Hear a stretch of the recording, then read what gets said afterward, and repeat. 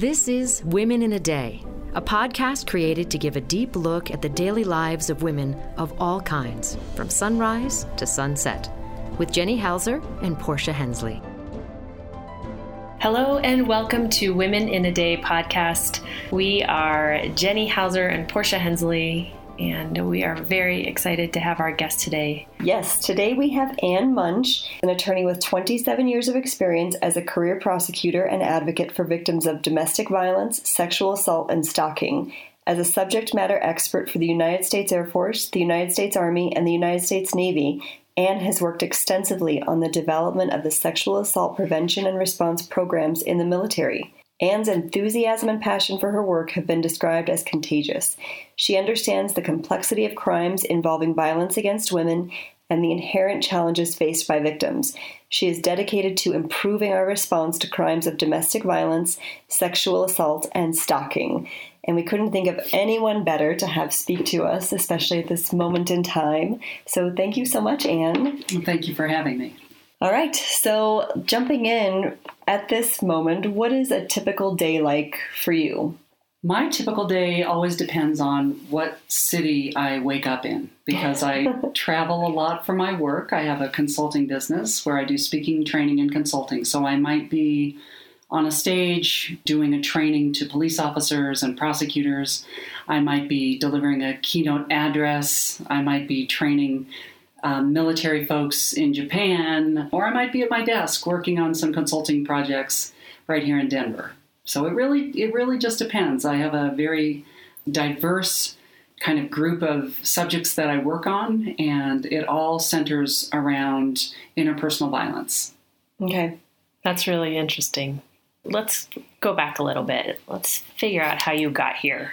Sure. Tell us a little bit about yourself, your history, and how you got into working with women and violence against women.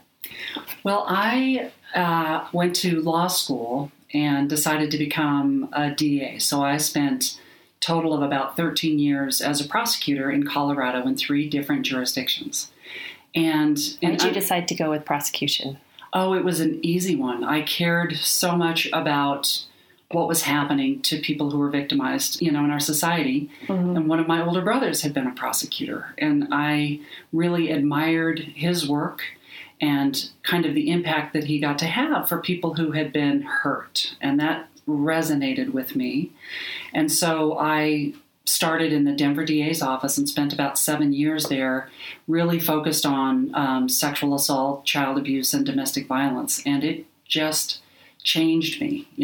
I'm from a wonderful family with one of the most respectful set of parents. My dad was loved by everyone, and he loved us in that same way. And so seeing the impact of these kinds of interpersonal violence crimes in the lives of humans just motivated me to try to do as much as I can in the context of my legal career to make some changes.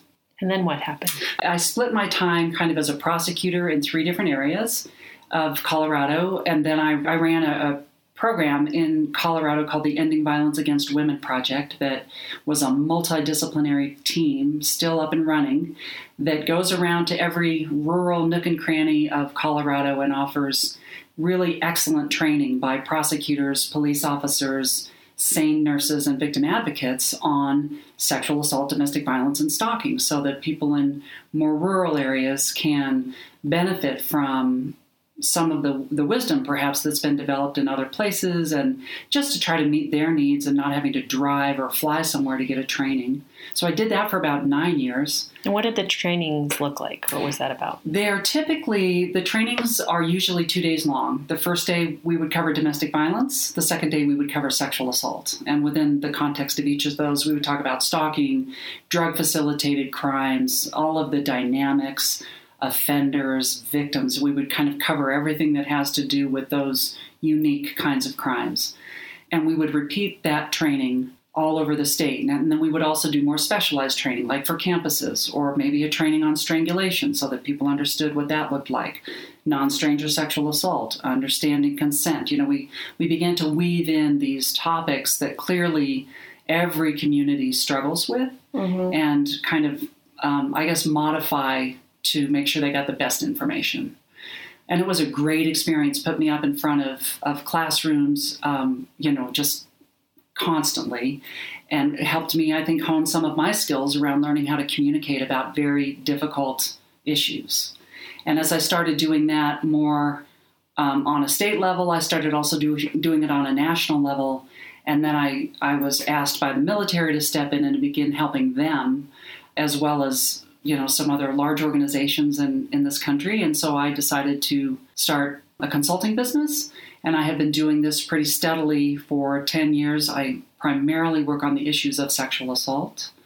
I do also work with domestic violence, but it has been such a curve for us to be working and trying to advance understanding in the area of sexual assault and intimate partner violence that I just have decided to do that. It's a fascinating area. And is it mostly training, or is it, you mentioned before when we weren't recording that you're doing other kind of work as well? I do. So I do training, a lot of police departments and that kind of thing. I do a lot of speaking, and so I deliver keynotes and different kinds of addresses at large conferences. I've been to, I've lost track of the number of countries. I have worked in 49 out of the 50 states. I don't know what Rhode Island has against me. And then I have been all over Europe, Asia, and last winter I had the opportunity to go to Jerusalem and present for 2 days at a conference to the Orthodox Jewish community on family violence and child abuse. And so it's taken me literally, a whole different thing. Yeah, wow, it's incredible, all around the world.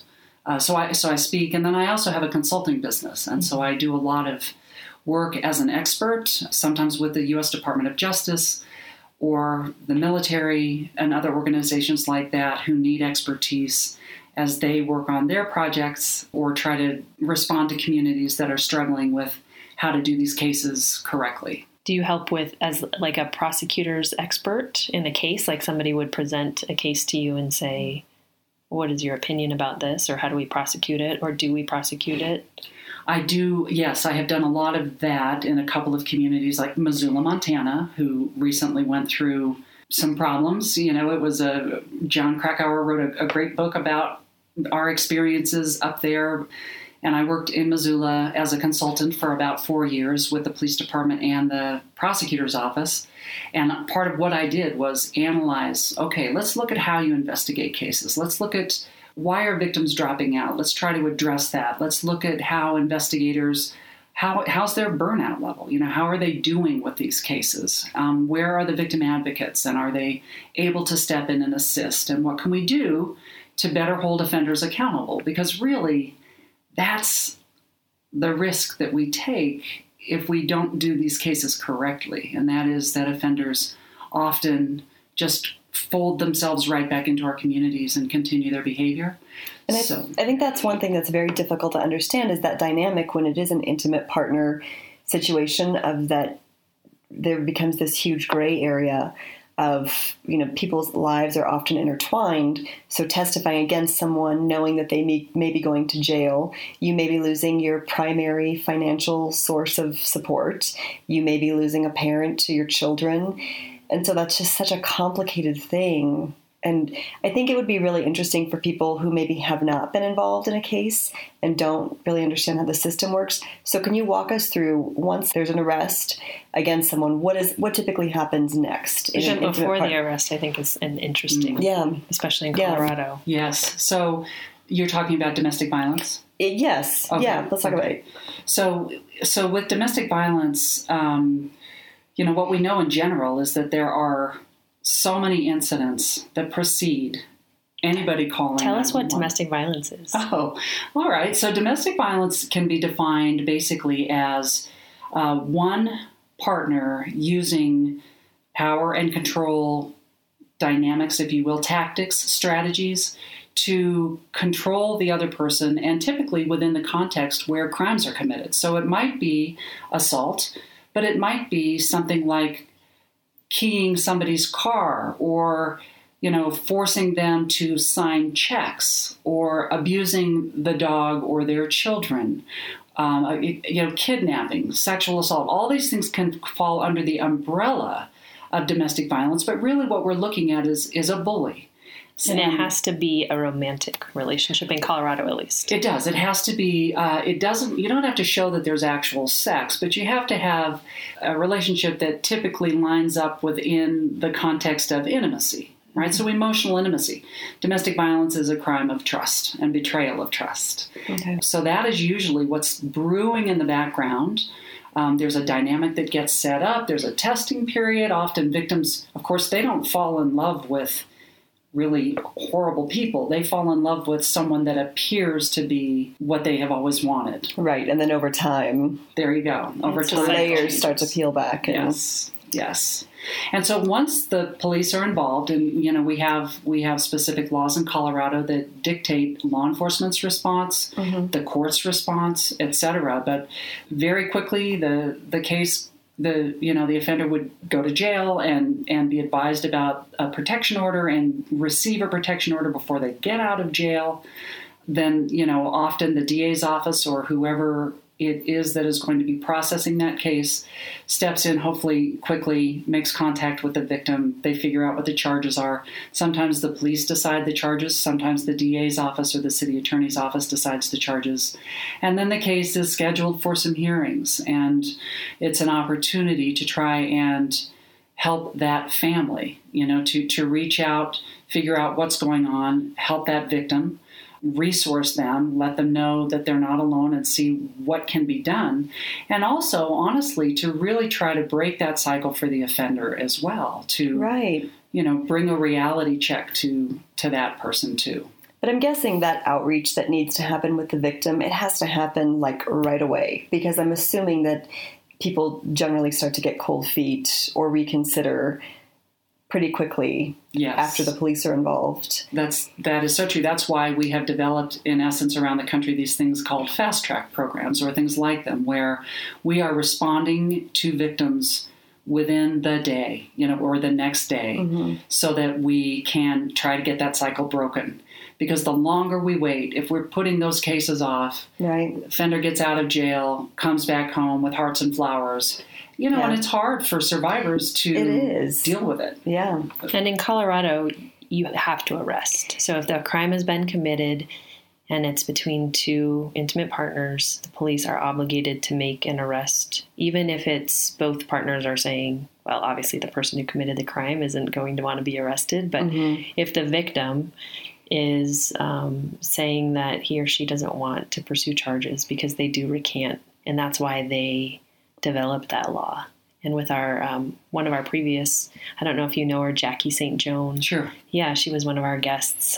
She helped pass that through. And we've had a woman who was beaten with an axe in the hospital on the phone with us saying, let him out. And she'd be beaten in the head with an axe from the hospital bed. We called the police on our neighbors one night because we heard a woman yelling. It had happened a couple times. We just assumed that it was the man. And then, you're like laying there hearing this all play out. And then you hear him crying, saying, don't take her away. And it was like, oh, okay, so she's being taken away. But it is interesting because they were both screaming like, no, and she's yelling that she doesn't want to go. And he's saying, no, it's okay. We'll work it out. And but we don't have a choice. No, there's no choice. And so, it's true. It's if there's probable cause. And that's the tricky part, is because often in situations like this, the police are tasked with determining who is what we would call the predominant aggressor. Okay. Because they can... tricky. Yeah, it's tricky, and we have a lot of factors to help them really look at who really is the person who is the bully in this relationship. Because I know a lot of offenders who are great actors, and they know very much how to set victims up and make them look like offenders or look like the crazy one or whatever that is. And so we're asking a lot of police officers, and that's part of why training is so critically important, helping them understand the dynamics, understand what they might come onto on these scenes and how to try to decipher some of this so that we get it right. Because I'll tell you the other thing, the worst thing you can do to a victim of domestic violence is arrest them and get it wrong. They will never call again. And that person has been really empowered now the offender in that relationship. And so that's a lot of what I used to do at the DA's office, was unravel those dual arrests or making sure that the police arrested the right person. Because yes, it's tricky, it's complicated, and it's really important that we get it right. You know, the other trick, I think, in both these cases and sexual assault cases is learning how to focus on offender behavior. We tend to, because it's easier. I want you to picture a compass in your mind. This is what I said last week doing some education. If you picture a compass in your mind, and if the compass represents either the crime of domestic violence or the crime of sexual assault, okay? Now picture north on the compass. North represents victim behavior. And what I mean by that is it's where we are oriented. When we hear a case of sexual assault, some of our first questions, if it's a female victim, are why did she? Why didn't she? What was she? Mm-hmm. Right? If it's a crime of domestic violence, we start asking the why questions. We start wondering and looking at the part that we feel like sometimes we can control, which is victim behavior. Like, why are you going back? Why won't you leave? Yeah. As long as we're asking those questions and focusing on victim behavior, we are not focusing on offender behavior.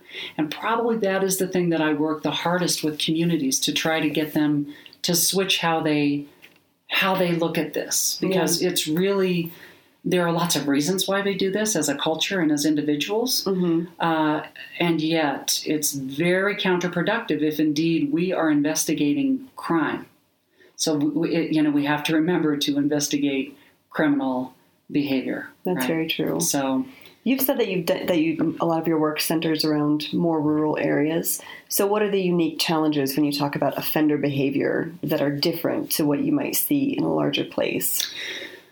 I lived in Telluride, Colorado for about 4 years, and I was the chief deputy DA down there. Mm-hmm. And then I also, while I was down there, after I stopped prosecuting, I ran our program, which is now called the San Miguel Resource Center. So it's a victim advocacy program. Mm-hmm. So I saw from both a prosecutor's viewpoint and from a victim advocacy viewpoint what rural victims in more isolated areas and smaller towns go through.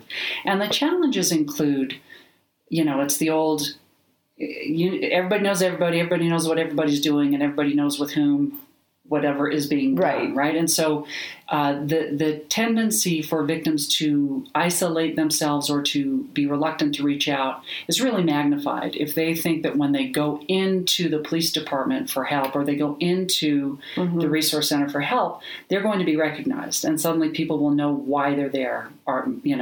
So part of the real problem is just people being in victims' business, and they're not wanting that to happen. Right. Other challenges include a real lack of resources. You go to some of these rural areas in Colorado, and the pay for the deputy sheriffs down in, for example, down in Alamosa and that whole judicial district down there through Costilla County, the distances are enormous. Yeah. The response time can be a couple of hours. Right. And I think, the pay is less than you and I probably made at Starbucks if we ever worked at Starbucks for a year. We're asking huge things of law enforcement and prosecutors in these areas, as well as victim advocacy. I was going to say the victim advocacy is probably the first piece that gets cut. It can in be. A budget. Yeah, and of course we rely on volunteers for victim advocates.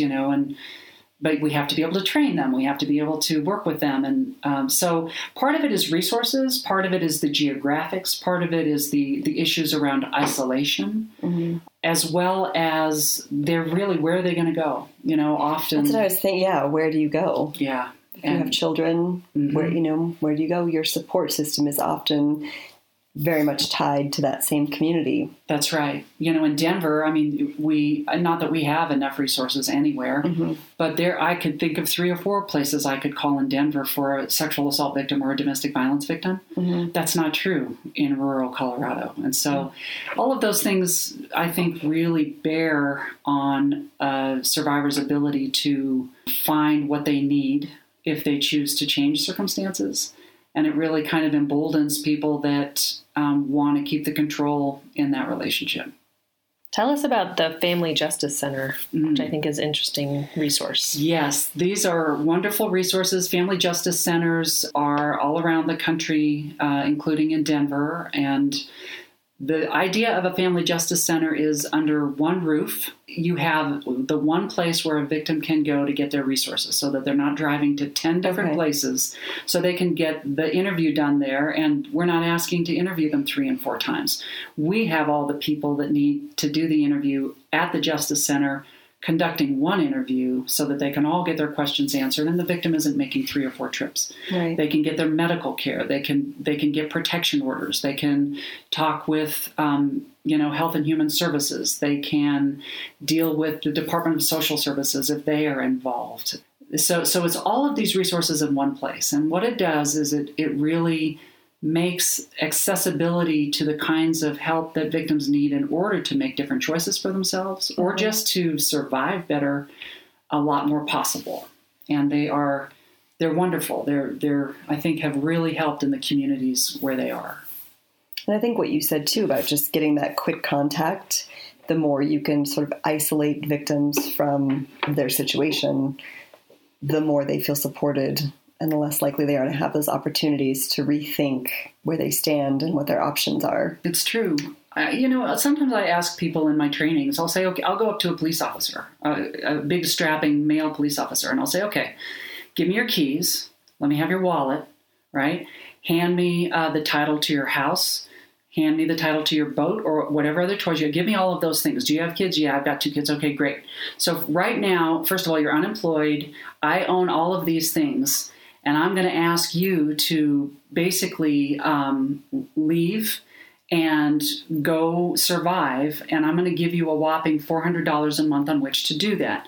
Do you think that you could find housing, take care of your kids, find transportation after you've turned all those things over to me? And they're like, of course not. I'm like, well, then be careful, or just remember that that's what we're asking sometimes domestic violence victims to do.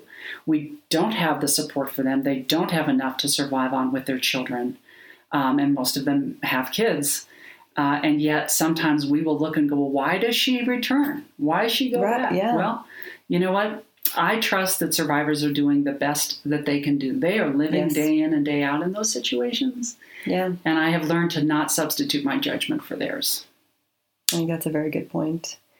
Do you think that growing up in a military family helped you do the work that you're doing now, where so much of it is just what you said, you standing in front of a group of men talking about these subjects? I love working with military and with police officers. I love it. I do think that growing up in a military family might have helped, but you know what helped more was growing up in a family of really good, supportive men.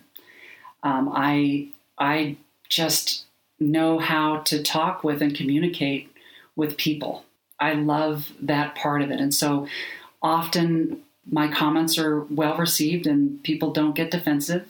And I think mostly it just has to do with that my parents taught us how to communicate. My father used to love to, we'd have a big family dinner. I'm the youngest of 6 kids, and they were all thinkers in my family. So my father would very casually throw a bomb, right into the middle of the dining room table that he knew would be a subject of controversy. And he taught us how to fairly debate it. And he'd just sit back and watch, So honestly, I think that had some impact, but mostly I think it is that I have a big heart for these issues. And I want to change hearts and minds when it comes to how people deal with victims. Yeah. And they often will respond to a message from the heart. Tell us more what kind of work you've done with the military and what makes it different and what it's like. Well, what I will say is that, working with the military has been amazing. All of those military changes, by the way, all of those programs that are now a part of the Department of Defense, every single branch of the military has robust working sexual assault prevention and response programs. That all basically came from the Air Force Academy and the things that happened down there in 2003. That was the defining moment for the military to began to really appreciably change the way that they dealt with sexual assault. And so remind us what happened. So in about 2003, down at the Air Force Academy, there were several cadets who had been sexually assaulted. They felt that their cases had been mishandled, swept under the rug. Leadership had been disrespectful to them. And they went to the press. They went to Oprah. They went to another reporter at the Denver Post, Miles, and I can't remember his last name. And they broke this story. And Congress started paying attention, and sweeping changes came that first started at the academy, then spread to the other service academies, so West Point, Naval Academy, then spread to the branches, Air Force, Marines, Navy, Army. What types of changes were there? So they were required to begin looking at, they didn't really have services for victims. They didn't have, if you will, a kind of a victim advocate for the most part. And so they had to create programs so that victims could go get resources. They then started looking at ways to let victims report somewhat confidentially, which sounds weird, but they have a thing called restricted reporting, which allows victims to get help without it going up the chain of command and resulting in an investigation if victims aren't ready for that. Okay. They had to start doing educational programs. They had to start, they started changing their policies. They started changing, ultimately, they changed the UCMJ and a lot of the laws around how these cases are handled and processed. They started demanding changes from the investigators. And so one of the things I did, one of the roles I played with the military, I was hired as what's called an HQE, or a highly qualified expert, by the U.S. Army, CID Command. CID is the Criminal Investigative Division. And for 2 years, myself and some other experts we reviewed all of the sexual assault cases that happened in the U.S. Army for a fiscal year. And then we went in and, lessons learned, designed a 2-week course for their investigators that CID agents go through in relearning how to investigate sexual assault cases, understanding trauma, understanding how to interview victims, looking at suspects and making sure that you're actually investigating the person that committed the crime and not the victim, et cetera, et cetera. So these are huge changes. The military did more in 5 years than civilian communities had done in 50, honestly. Why do you think that is? Yeah. What was the impetus? I mean, there was the media outrage, the public outrage, but why? Yeah. Because now we're seeing something that's happening similar, and it does not seem to be getting right. I think college campuses are changing with all of this. The consent, everybody's talking about consent. Yeah. I guess it's a rough couple weeks to be thinking about progress in objective terms. Yeah. But I think the reason is, well, first of all, it was a little bit of carrot and stick. So Congress got involved and they started demanding reports, very detailed reports on all of this, from first the service academies and then the branches. And so they started really saying, we want reports on these kinds of things. What's the prevalence of this crime? What's the incidence? What are victims saying? What are you doing about it? And so Congress was kind of the stick in a way, just the oversight. But then I will also tell you this, because I grew up in a military family. I have a real love for a lot of the aspects of the military that are very oriented on that are very caring and oriented toward trying to make the lives of the women and men better. Now, not everybody in the military is like that, obviously, but boy, have I met everything from, enlisted to 4-star generals that have a heart for this issue and have really been the force behind the continued change. So I think it's a combination of things, but the good thing is a tipping point happened in the military. And then I believe that is part of what has also fueled that. The next thing that came were college campuses. And suddenly, we had Congress looking and going, what's going on these campuses? We want to understand, why are so many women especially, and a lot of men too, being sexually assaulted during their college years? Why does it happen more to gay and lesbian folks than it does to straight folks? Why does it happen more to disabled folks than it does to abled folks? They really started looking and going, this isn't okay. So you're right. The college campus movement came right after the military movement. now we've got the Me Too movement, which I tell you, these things are related. This kind of change is slow, like molasses. Yeah. People don't like to talk about this. They don't like to examine their own issues. They don't like to look at the skeletons in their closet. And they certainly don't like to think that there are sex offenders in every single one of our populations and communities. So it's going to be back and forth. It's going to be gain some ground, lose some ground. But I do think we're having conversations today that we never dreamed of having 20 years ago. No, and just the little shifts that happen. Portia and I both have young kids, and one issue that came up with my middle schooler last year, he was saying that some of the girls were daring each other to come up and hit the boys as hard as they could. I remember doing that as a kid, like go up to a boy and punch him, and it was a sort of an aha moment for me of like, we just can't do those things anymore. And you have to have this very real talk about what would happen to you if you did that. Why don't we all just stop doing that? Like, let's just take that off the table as a way that we interact with other people, because we just can't. And I think it's when I think of examples like that, when you say it moves like molasses, it's because it just pervades every interaction that we have, every dynamic, that things have to change. That is it. Probably the favorite thing I've done professionally is develop a talk called, right now it's called Rape Myths on Trial, but I originally called it, Sexual Assault, Naming the Unnamed Conspirator. And it's something that the Media Education Foundation produced, and they sell for education for college campuses and the military and all this kind of thing. The whole point of this is that you and I and every other person that listens to this podcast is influenced subconsciously. Fish don't know they're in water, and we don't know and understand the degree to which we are influenced by a culture that we've always grown up in. Like like you grew up that way. Your kids, I don't know where they got that, but suddenly they think that is normal. Yeah, and we have a perspective around how we see the crimes of sexual assault, especially, that is skewed. It's the compass I talked to you about. It's the way that we focus on victim behavior and sometimes never get to offender behavior, because we've all been coached up that way. Yeah. And so that takes a long time for people to first recognize and then, figure out whether they're willing or able to change that perspective.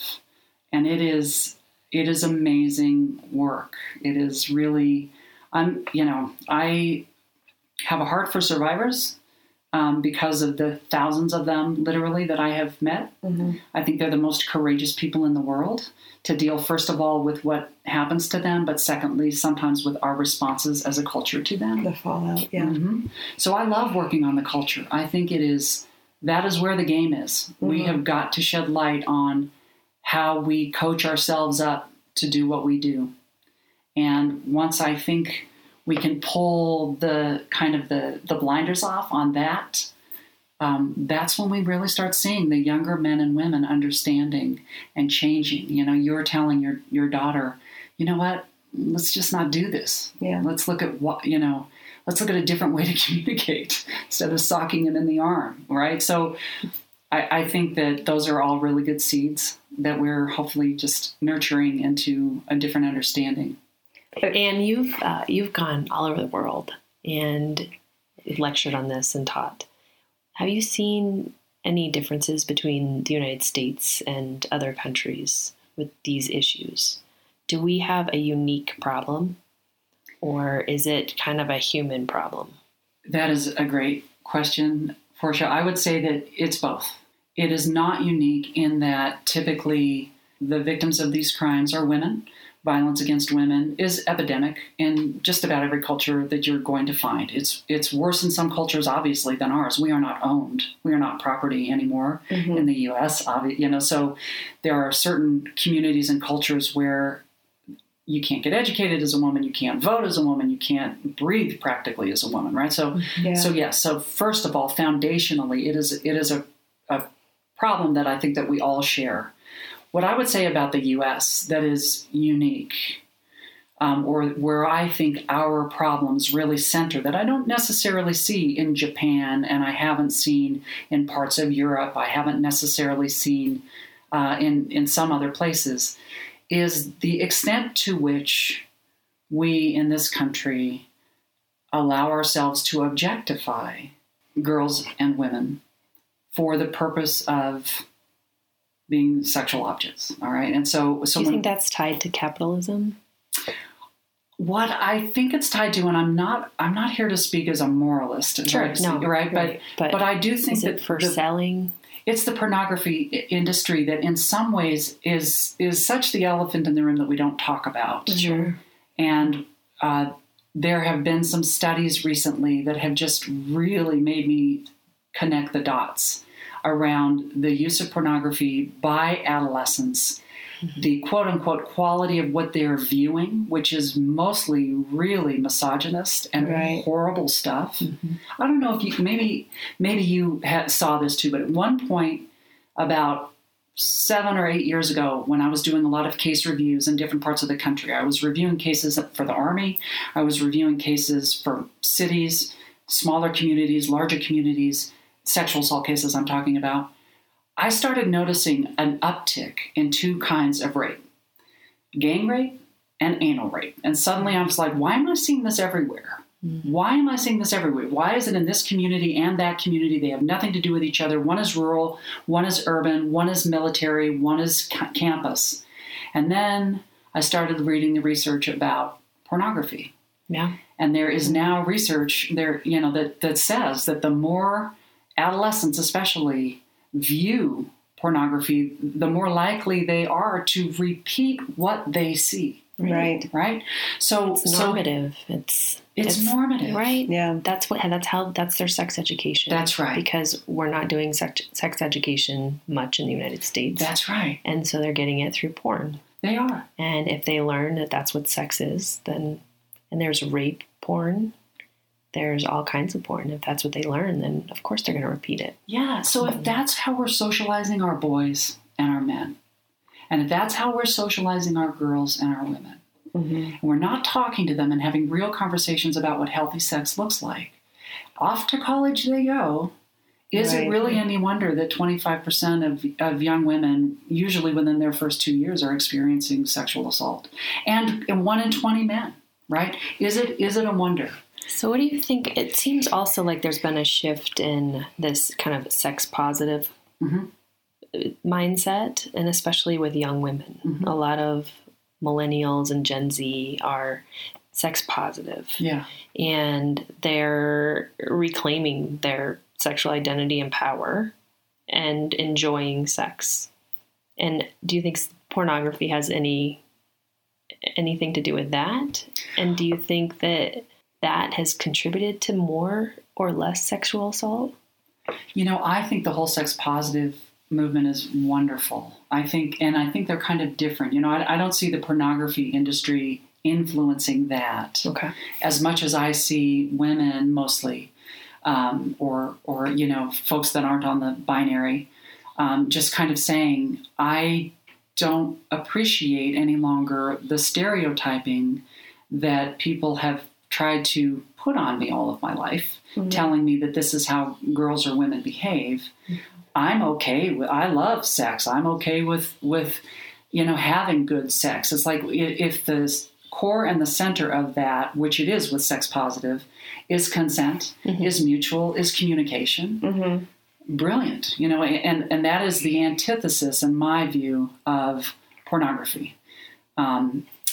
At least that's, there's a guy out of the University of Texas named Robert Jensen who wrote a book called Getting Off. And he talks about it's like the decline of masculinity in this country because of what we are doing to men by having their socialization around sex be pornography. It's a brilliant read.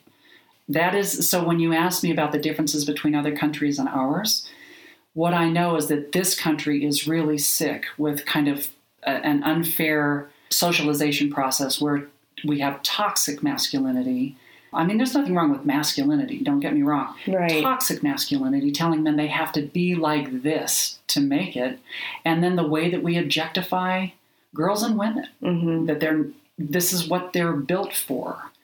No means yes. Like all of those kinds of things that are really in the backs of people's minds, if we're not educating them, right, are destroying lives. You've seen it, I've seen it. Anybody that's worked with survivors has seen the long-lasting impact of somebody that doesn't care about their no, ignores it, takes care of their own needs over the agency of another human being.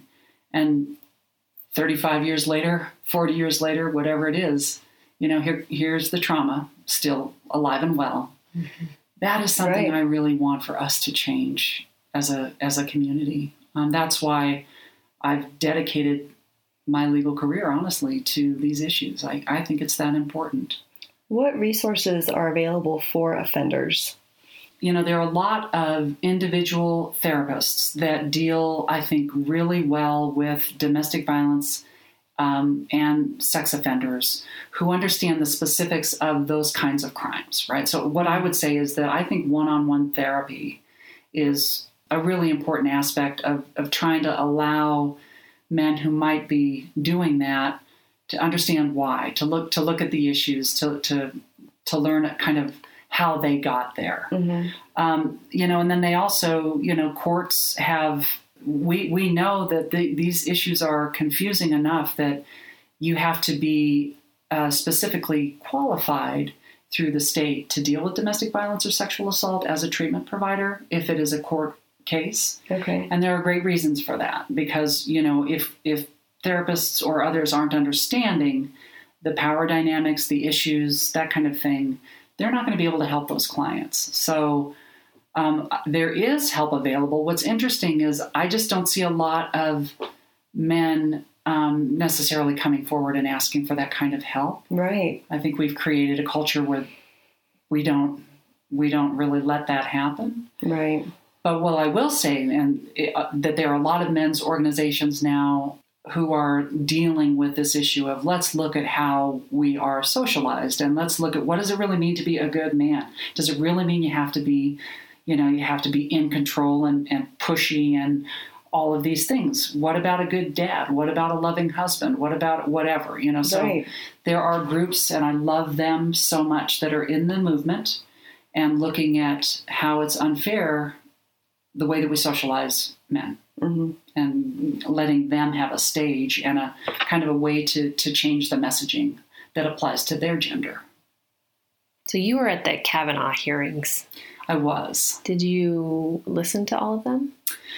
Yeah, so I was not in the hearing room. It was a very small and tightly kind of controlled room, but I was there with some other subject matter experts from around the country to do some education as to try to frame some of the issues that were obviously going to be coming up in those hearings. Things like trauma, things like not understanding delayed reports, victim blaming, offender behavior, just memory.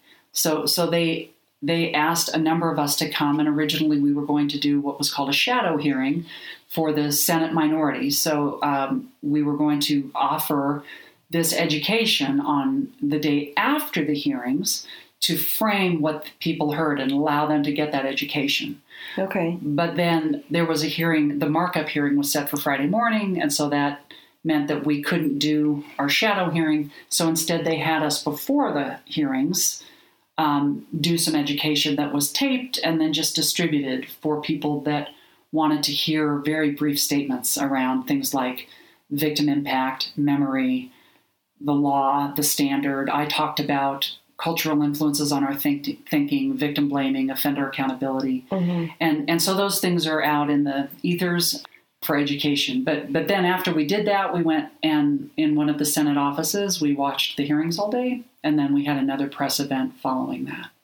So as a prosecutor, what did you think about Dr. Ford's testimony? Did it seem credible to you, or have you ever come across any cases like that? That is a great question. And what I can say is that people who work in this field as prosecutors, police officers as well, know that we understand the dynamics. We understand that reporting is almost always delayed. We understand that trauma is the thing that keeps on living its own life within the experience of a survivor. And so when I heard Dr. Ford's testimony, it made perfect sense to me. The fact that the outcry was to people that she trusted, to a therapist, to her husband, well in advance. And then as she talked about what happened to her, the fact that she remembered the central details and not the peripheral details is 100% consistent with what we see with trauma victims all the time of sexual assault. Mm-hmm. And I did try cases. I tried cases with people who were victimized as children, made outcry years later. In fact, I remember one that I tried on the Western Slope, 2 sisters who were sexually abused by their stepfather when they were in grade school. The case didn't go to trial until one was in college and the other was in high school. I tried the case. I used expert testimony to help explain all of those kinds of things. They were very credible, as was Dr. Ford, in terms of being able to just speak about what happened, and this offender was convicted, right? And so it's not that unusual. We have to understand how sexual assault looks in the life of a survivor and what the evidence looks like. Trauma continues to lay down its evidence in the life of a victim.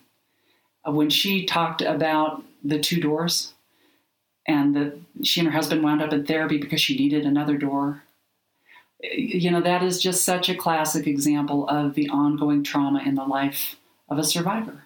And so if you know what to look for, and you know how, when fear is in the room, consent is not. And when fear is in the room, it is the platform for trauma. And trauma keeps on giving, right, in that very negative way in many survivors' lives. Right. Then we know what evidence looks like. And I think when you talked about the compass too, I think that's what a lot of victims need. They need time to get that hindsight of, this happened to me. I was a child, because often when things happen to people who are younger, you do feel responsible for it. You don't want to be shamed. You don't want to upset. I read an article about that a lot of times women don't come forward with these things because they don't want to upset their dads. And it's like, that's such a revelatory thing. But yeah, I can totally see how as a young girl, you wouldn't want to say this happened to me, because you feel so complicit in it, and you need to get sometimes years and years to realize, no, that was not okay. And I was a child. And it's so true. I was talking with a friend of mine who runs Mesa in Boulder, or works with Mesa in Boulder. Their calls to their hotline increased by 200% in about 2 days. And that is happening all around the country. And it, and I hate that. I hate that survivors who maybe were doing the best they could by just moving on with their lives now have had to deal with another layer of trauma from, some of what they've been exposed to. But what I know is that, we know from surveys over decades that high numbers of women and a fair number of men are assaulted, that they don't report. Right. Right. And we also, so when something like this happens, it is going to meet them wherever they are. That information is very likely to inform their lives in one way or another. And I find it unfortunate. I really do. I have a lot of empathy for people that are having to revisit that right now in their lives. And it is certainly something that's going on currently. Do you think it's fairly common that people who are victims of sexual assault when they are younger then become later victims of domestic violence? Or of sexual assault? The greatest predictor of who will be sexually assaulted as an adult is somebody that was sexually assaulted as a child by no fault of their own, right? But when a child or someone younger is sexually assaulted and their boundaries are violated and all of those lessons around body agency and self-esteem are interrupted by somebody that takes advantage of them, sometimes, and not with all survivors, I would never speak, like that, but often what we see is that leaves some lessons undone, and that sometimes offenders know exactly what to look for in terms of somebody that might not have good boundaries, or somebody that maybe is anesthetizing with drugs and alcohol, or maybe somebody that has poor self-esteem. And often the roots of that come from somebody abusing them when they were children. Yeah. And it's a flashing light to an offender that this might be a good, vulnerable victim, and that's often why we see the people that are assaulted as adults often have that in their histories. Yeah. Can we talk more about consent? Sure. Since it's such a buzzword right now. What would be your advice to, I would say mostly the male listeners, but anybody who's engaging in sexual activity and they think it's a consensual encounter? What would be your advice to keep them out of trouble? Mm-hmm. Well, I'll tell you, and I get this question a lot because I talk to a lot of young service members, and I talk to a lot of college students and just people. People ask me this question all the time. So here's, I think, the bottom line. It's pretty darn simple. You know, you and I consent to things all the time, day in and day out. Can I borrow your car? Would you pick up my kids? You know, whatever it is, you and I daily have circumstances where we're checking in if something is okay, and if it's not, we know what that looks like. We know what that feels like. You go to a car salesman, you get, you do not have to buy a car just because somebody is pushy, right? And we know how that feels to be pushed around. So my first advice is consider every context where you are consenting to things or not consenting to things. This is really not that different. Right. Secondly, communicate, because we have been taught to not talk about sex. It's not that hard to check in with your partner verbally, right? And if they can't talk back, leave, right? This is the other... that's the thing. Don't go into situations where there's a huge chasm between consciousness or good judgment and... Right. It's... there's nothing illegal about drinking a little bit and having sex. People do that all the time. Very likely that's why some of us are here. Fair enough. My parents share a bottle of wine, and here we are. Yeah. So that is not the issue, because I know in the military there's been this freak out that they're like, oh my God, you can't have one drink and never have sex. I'm like, really? Right. That's not true. Right. So you have to, again, bring your common sense, communicate verbally. Is this okay with you? Are you okay with this? Right. How hard is that to do? Right. Mm-hmm. We would want anybody to do that with us or with our little brother or sister. So just apply the same logic.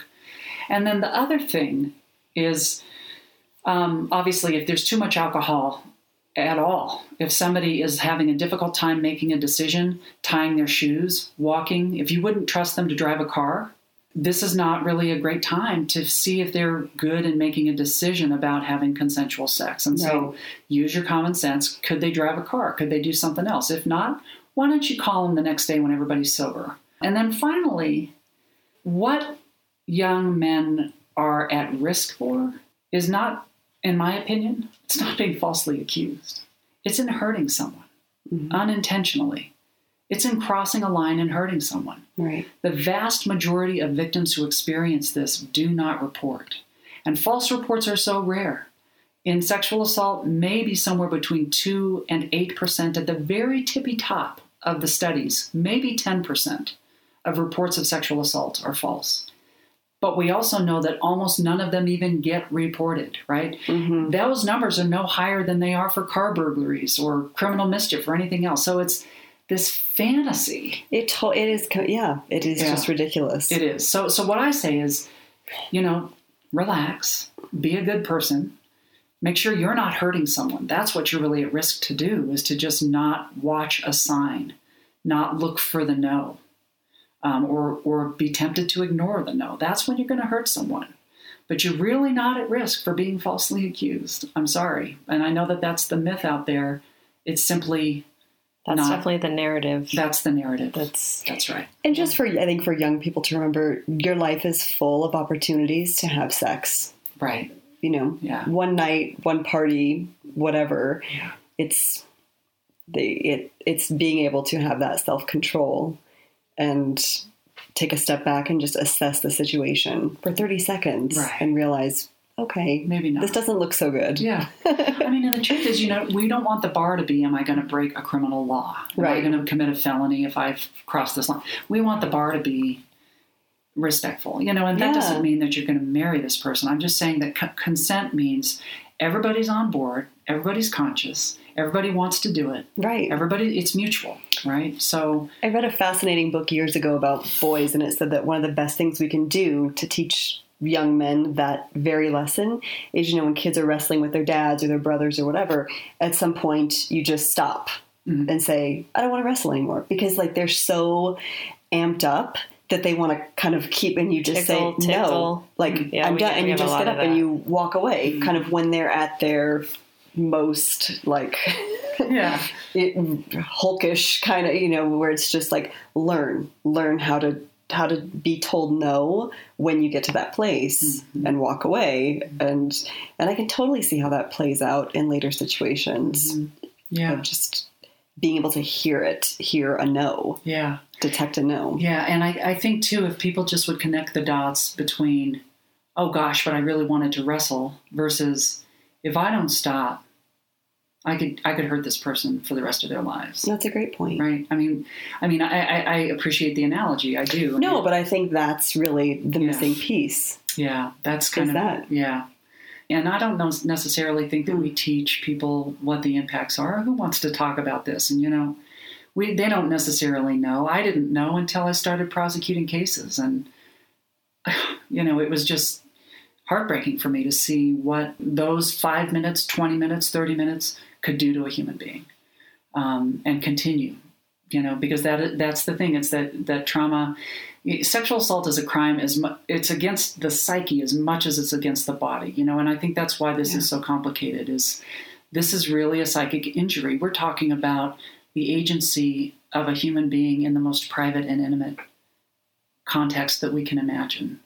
And so and we're also talking about trust and betrayal and everything we learn about thinking, oh, I've been raised to have great judgment. I've been raised to, I know, and then suddenly somebody, it doesn't matter to them. And those kinds of injuries are the things I think that really plague survivors. The rape is one thing, but it's kind of the reliving. And if we are in a position where we either intentionally or not re-victimize someone and blame them, boy, we're just hurting a lot of people. And I hate that. That's what keeps me going, honestly, is just trying to get people to understand a little bit more. And survivors too, so that maybe they can hear that people understand and believe them. But I would just love if we could change the course of the trajectory of this particular crime. And it's a rough one for folks. What do you want to do in the future? What are your goals? Oh, boy.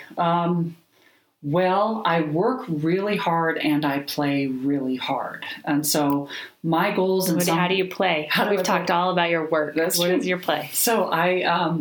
just this year, right? So I've been doing a lot of scuba diving. I've swum with whales and with whale sharks. Wow! I jumped out of a plane for the first time. I went skydiving. Wow, Anne. I spent a lot of time in the mountains. Risky. I played pickleball. Oh, I love pickleball. I just started pickleball. It's so fun. It's so much fun. I love it. I have, as you know, dogs who keep me very busy, and they are my kind of my treatment, if you will. They're my vicarious trauma treatment. So when I'm constantly hearing about rape cases in my consulting work, they make me laugh. They get me outside. They get me hiking, know. I'm a thrill seeker, unfortunately, in some ways. And so what I plan to do in the future,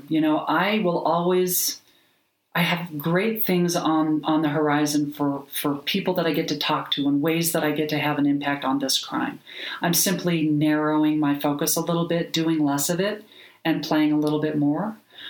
So really in the future, what I want is to be able to look back and say and know and perhaps understand that I've had a part in changing hearts and minds when it comes to understanding sexual assault and domestic violence. Mm-hmm.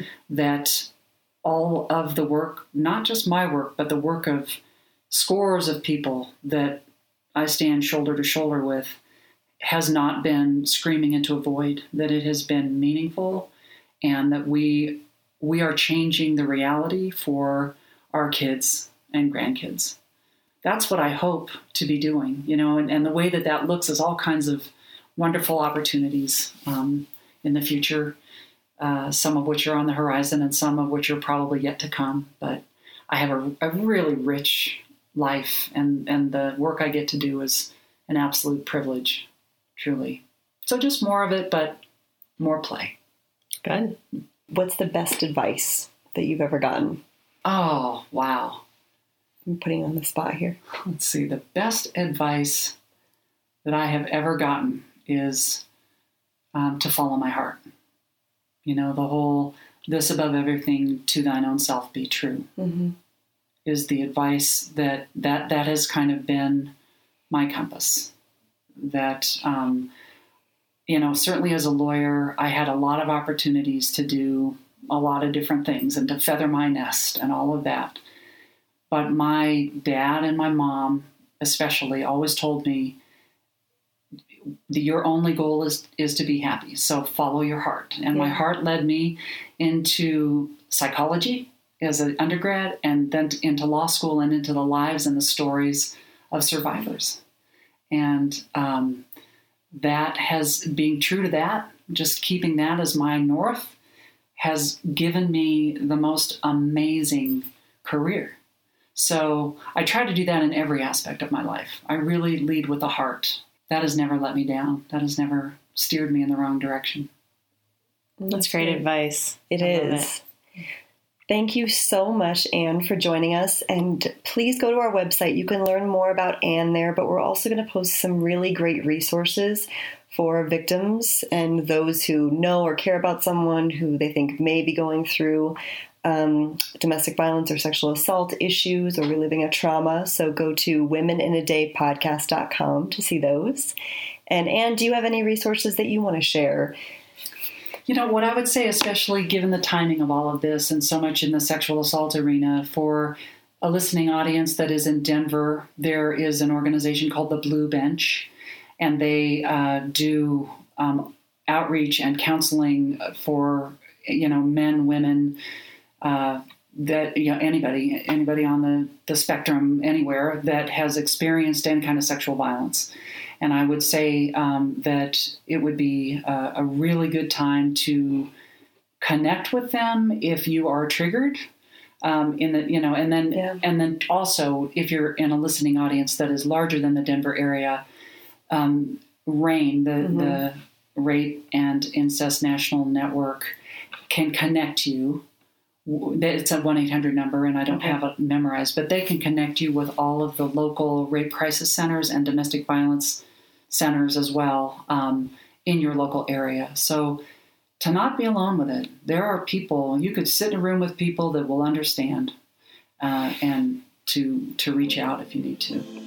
Thank you. Thank you, Anne. Thank you for having me. And thank you to Tony Tarbox, our editor, and to Hillary Blair, who lent her voice to our intro. Make sure that you check out our Women in a Day podcast Facebook page and Instagram page. We'll post a picture or two of Anne on those. Thank you, everybody. Thank you.